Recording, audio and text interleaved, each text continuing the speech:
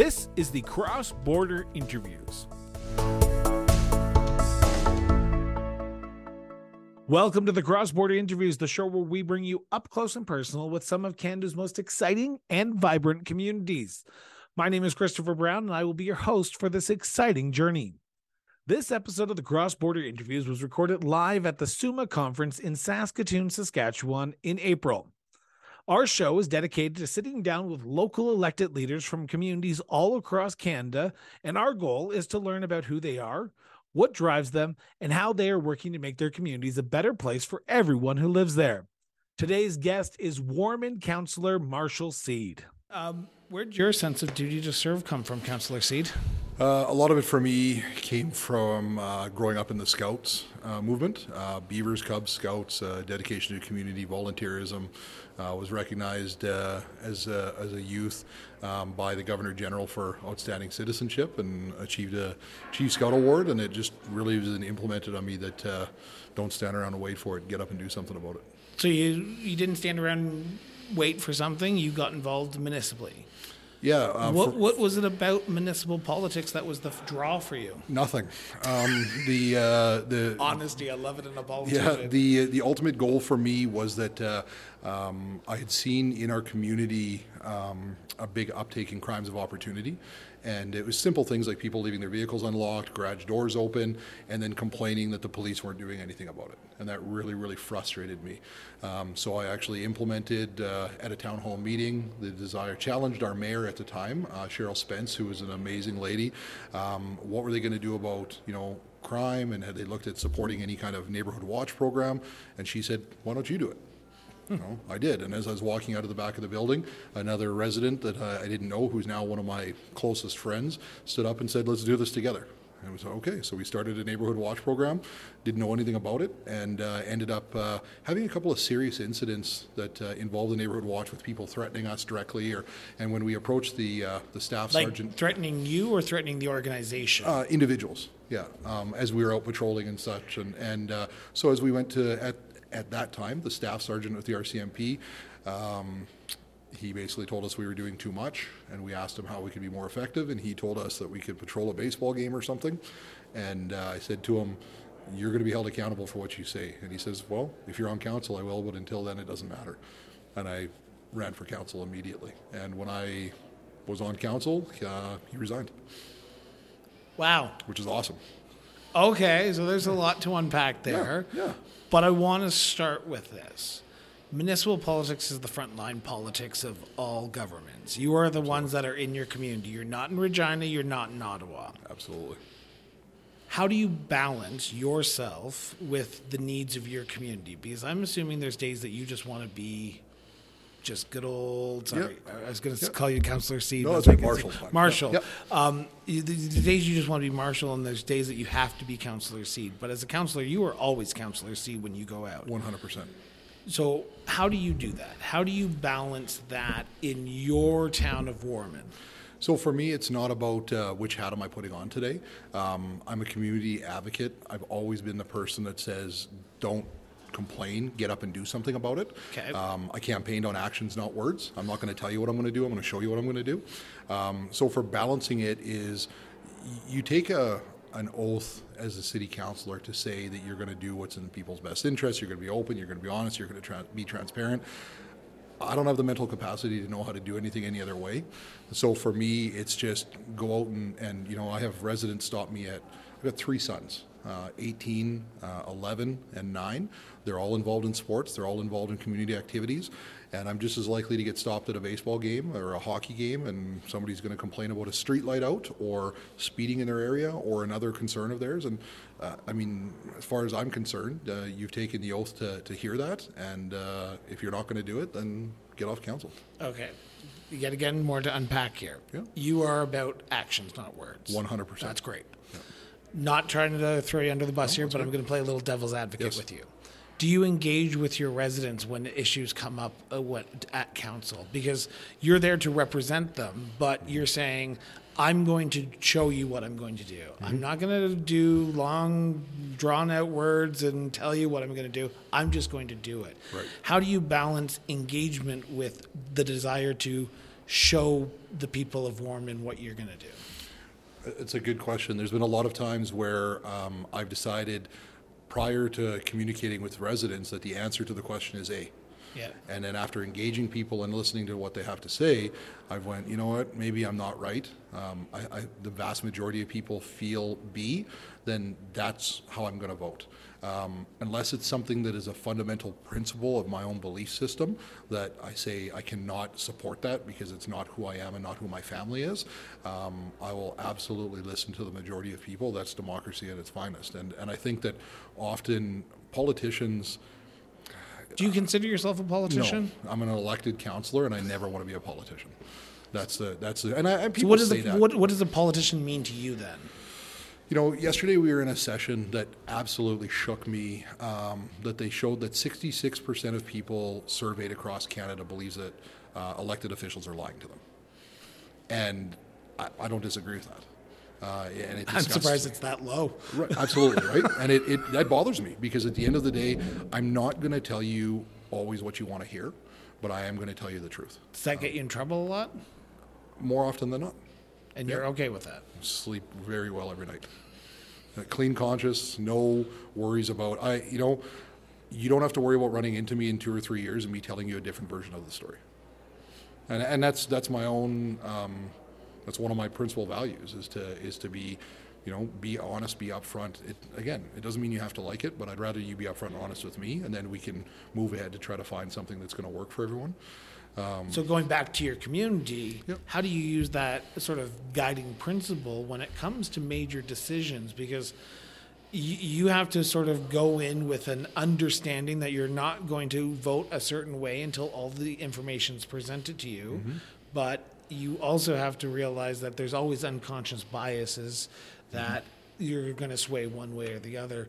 So even though you are a man of action, do you self-reflect when you're at that council table and say, okay, 1 + 1 = 2, no matter how you put it. But this issue here, where I thought it's 1 + 1, is actually 2 × 2, and it's completely not what I was thinking it was going to be. Yeah, math is hard. Have I made mistakes in the 2 years I've been on council? 100%. But it's only a mistake if you do it twice, right? Besides that, it's a learning opportunity. I've certainly had, polarizing decisions that I don't even know why we're discussing this. This is the way that I believe. And then we get into a setting where people are presenting their points of view and points of view that I've never experienced, I've never lived, I've never grown up in. And you go, you know what, they got a point there. And then you really have to weigh out of what you think is the greatest for the majority of the residents. I mean, that's what it comes down to. And I don't care whether it's something as simple as a discretionary use for a daycare or whether it's a new building going up. You have to look at what is the greater good. And I think that as an elected official, you have to be selfless in the fact that it may be something that I personally want, but if it's not going to benefit our community in 10 years or 15 years or 20 years, let's not waste anybody's time. I want to talk about apathy for a second. Yep. Apathy is a big concern to me. Right. It is one thing that I think a lot more Canadians are not voting in our elections and are not engaged in our elections. Absolutely. Turnout is going down. Absolutely. Municipally is probably one of the worst. It is, yeah. Do you see that in Warman, and how do you battle against the apathy in your community with engagement? I think that one of the biggest surprises for me is that in our election cycle, we unfortunately had a massive blizzard the day of our election, and some communities around us elected to defer the election because of that. We went forward with it. Our population at the time was about 12,000, maybe 12,500, and I believe that we had less than 700 people show up to vote. So we're talking about 5% of the population. Now, whereas a lot of people look at that as that could be a massive problem, I actually look at it and think it shows that our community is doing a lot of things right because people don't care. And what I mean by that is they're happy and they're comfortable.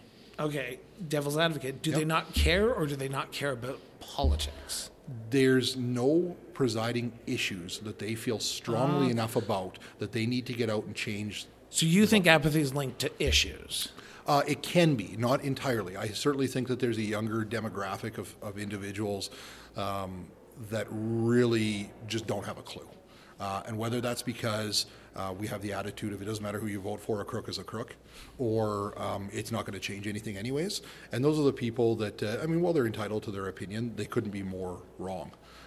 If you see something that you think is wrong, you need to stand up. You need to do something about it. And if that means that you become an elected official because nobody else is willing to take that stand, then that's the consequences you'll suffer. Looking back on your 2 years, you are halfway through your first term. What have you learned that you're hoping to sort of carry over and do better in your second half of your term? One of the things that I've learned, and it's something that is remarkable, and I say it with the utmost respect to everybody that has been on Warman, either as a city or a town before me, is progressive thinking that they do really is second to none.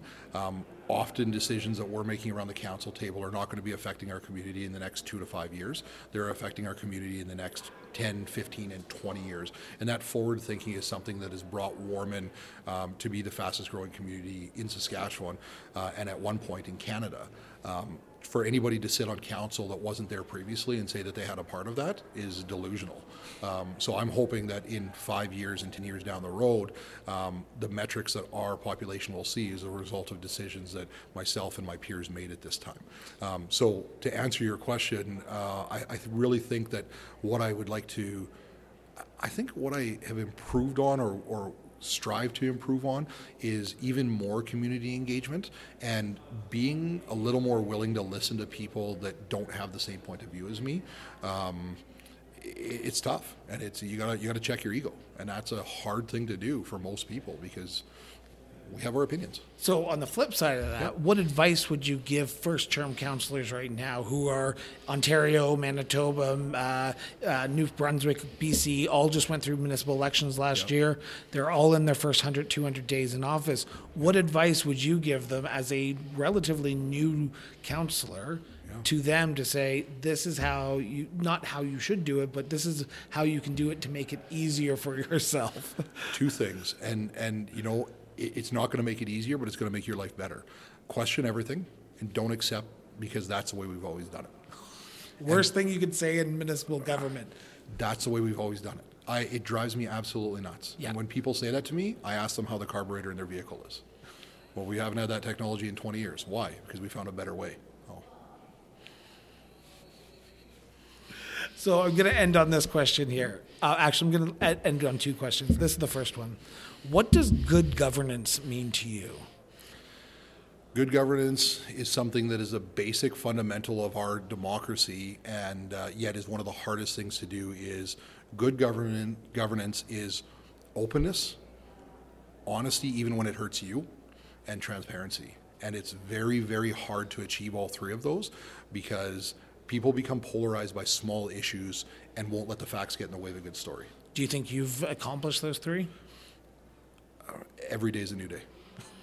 I don't think that there's any one issue that any resident would say, you know, Marshall is absolutely the best at it. There's no question about that. I would like to be that way, but I can say that with a high degree of confidence that anybody that has ever reached out to me knows that I've done everything I can to get them their resolution. Will you listen to all sides? 100%. Because when you're on council, you know that there's probably a Liberal or NDP or Green or Conservative, People's Party, whatever. But at the end of the day, you're the City of Warman Council. You're not politically striped. You're the City of Warman Council. Will you listen to someone who might have a complete opposite opinion than you and still give them respect? You have to give respect. Respect is not something, though, that is given right off the bat. Respect is earned, and that goes both ways. I have to earn their respect by listening to them. Somebody with different points of view, absolutely. There's certain fundamentals that, based on political alliances, that are difficult for me to understand. But certainly, I mean, you have to be at least willing to listen to them, but I'm also the first one to tell them if I think they're full of crap, they're full of crap. And if they can show me why I'm wrong, I'm 100% willing to learn from that. So you're able to adapt. You have to, right? I'd like to introduce you to a few politicians that I've met in my time who are not willing to adapt. So my last question, and this is the $1 million ending question, and it's about the City of Warman. Yes. In your opinion, what makes the City of Warman such a unique place to live, to work, and to raise a family?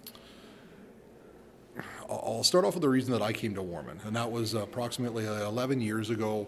My wife, we were living in Saskatoon in the North End, and she decided that she wanted to go look in Warman because one of her good friends lived there, and I told her we are absolutely not moving to Warman. I'm not interested in it. So later that day, we went to Warman to go look at houses, and we ended up finding a house that day, bought it, and moved in 15 days later. What I've learned, the reason for going there originally was that it's a beautiful community. It has a lot of parks and recreational amenities, and it's a bedroom community. Now, what keeps me there is that the city is built for our kids. All you need to do is go out on any given day and see literally hundreds of kids on bikes, on scooters, on foot, doing whatever, going to our parks, using our paths, using our recreational sports and culture areas, our skate park, our hockey rinks. Everything we do in our community is for our kids. And I don't believe that there's another, I guess. Say it, come on. Well, I don't know if there's another town or city that has quite the same dedication as Warman does to our kids. And it's something that, it's a kind of community, and the best way I could describe it is that if my kids are supposed to be home at 8 o'clock and they're not home at 9 o'clock, I'm not that worried. If they're not home by 9:30, maybe we start calling another neighbor to see if they've seen them.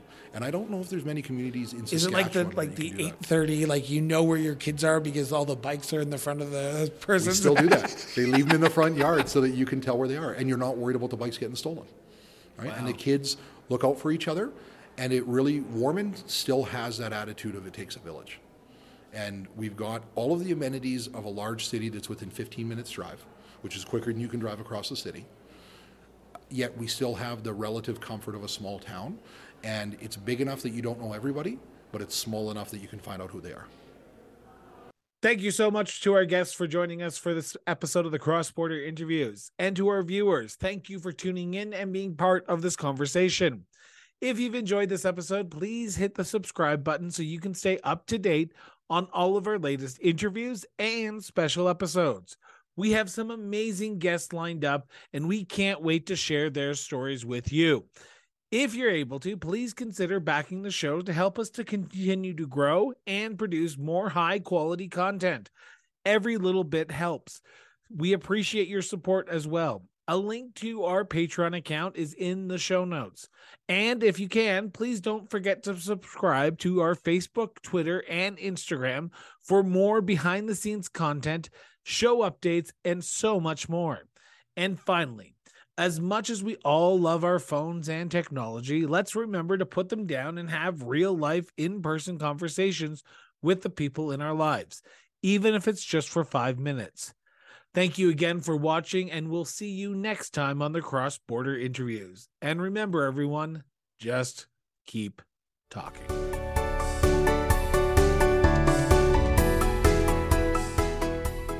The Cross Border Interviews is a division of Miranda Brown & Associates Incorporated. Music by Peter Gagliardi. Executive produced by Christopher Brown and the Honorable Ricardo Miranda. Visit www.crossborderinterviews.ca for more details. Copyright 2013.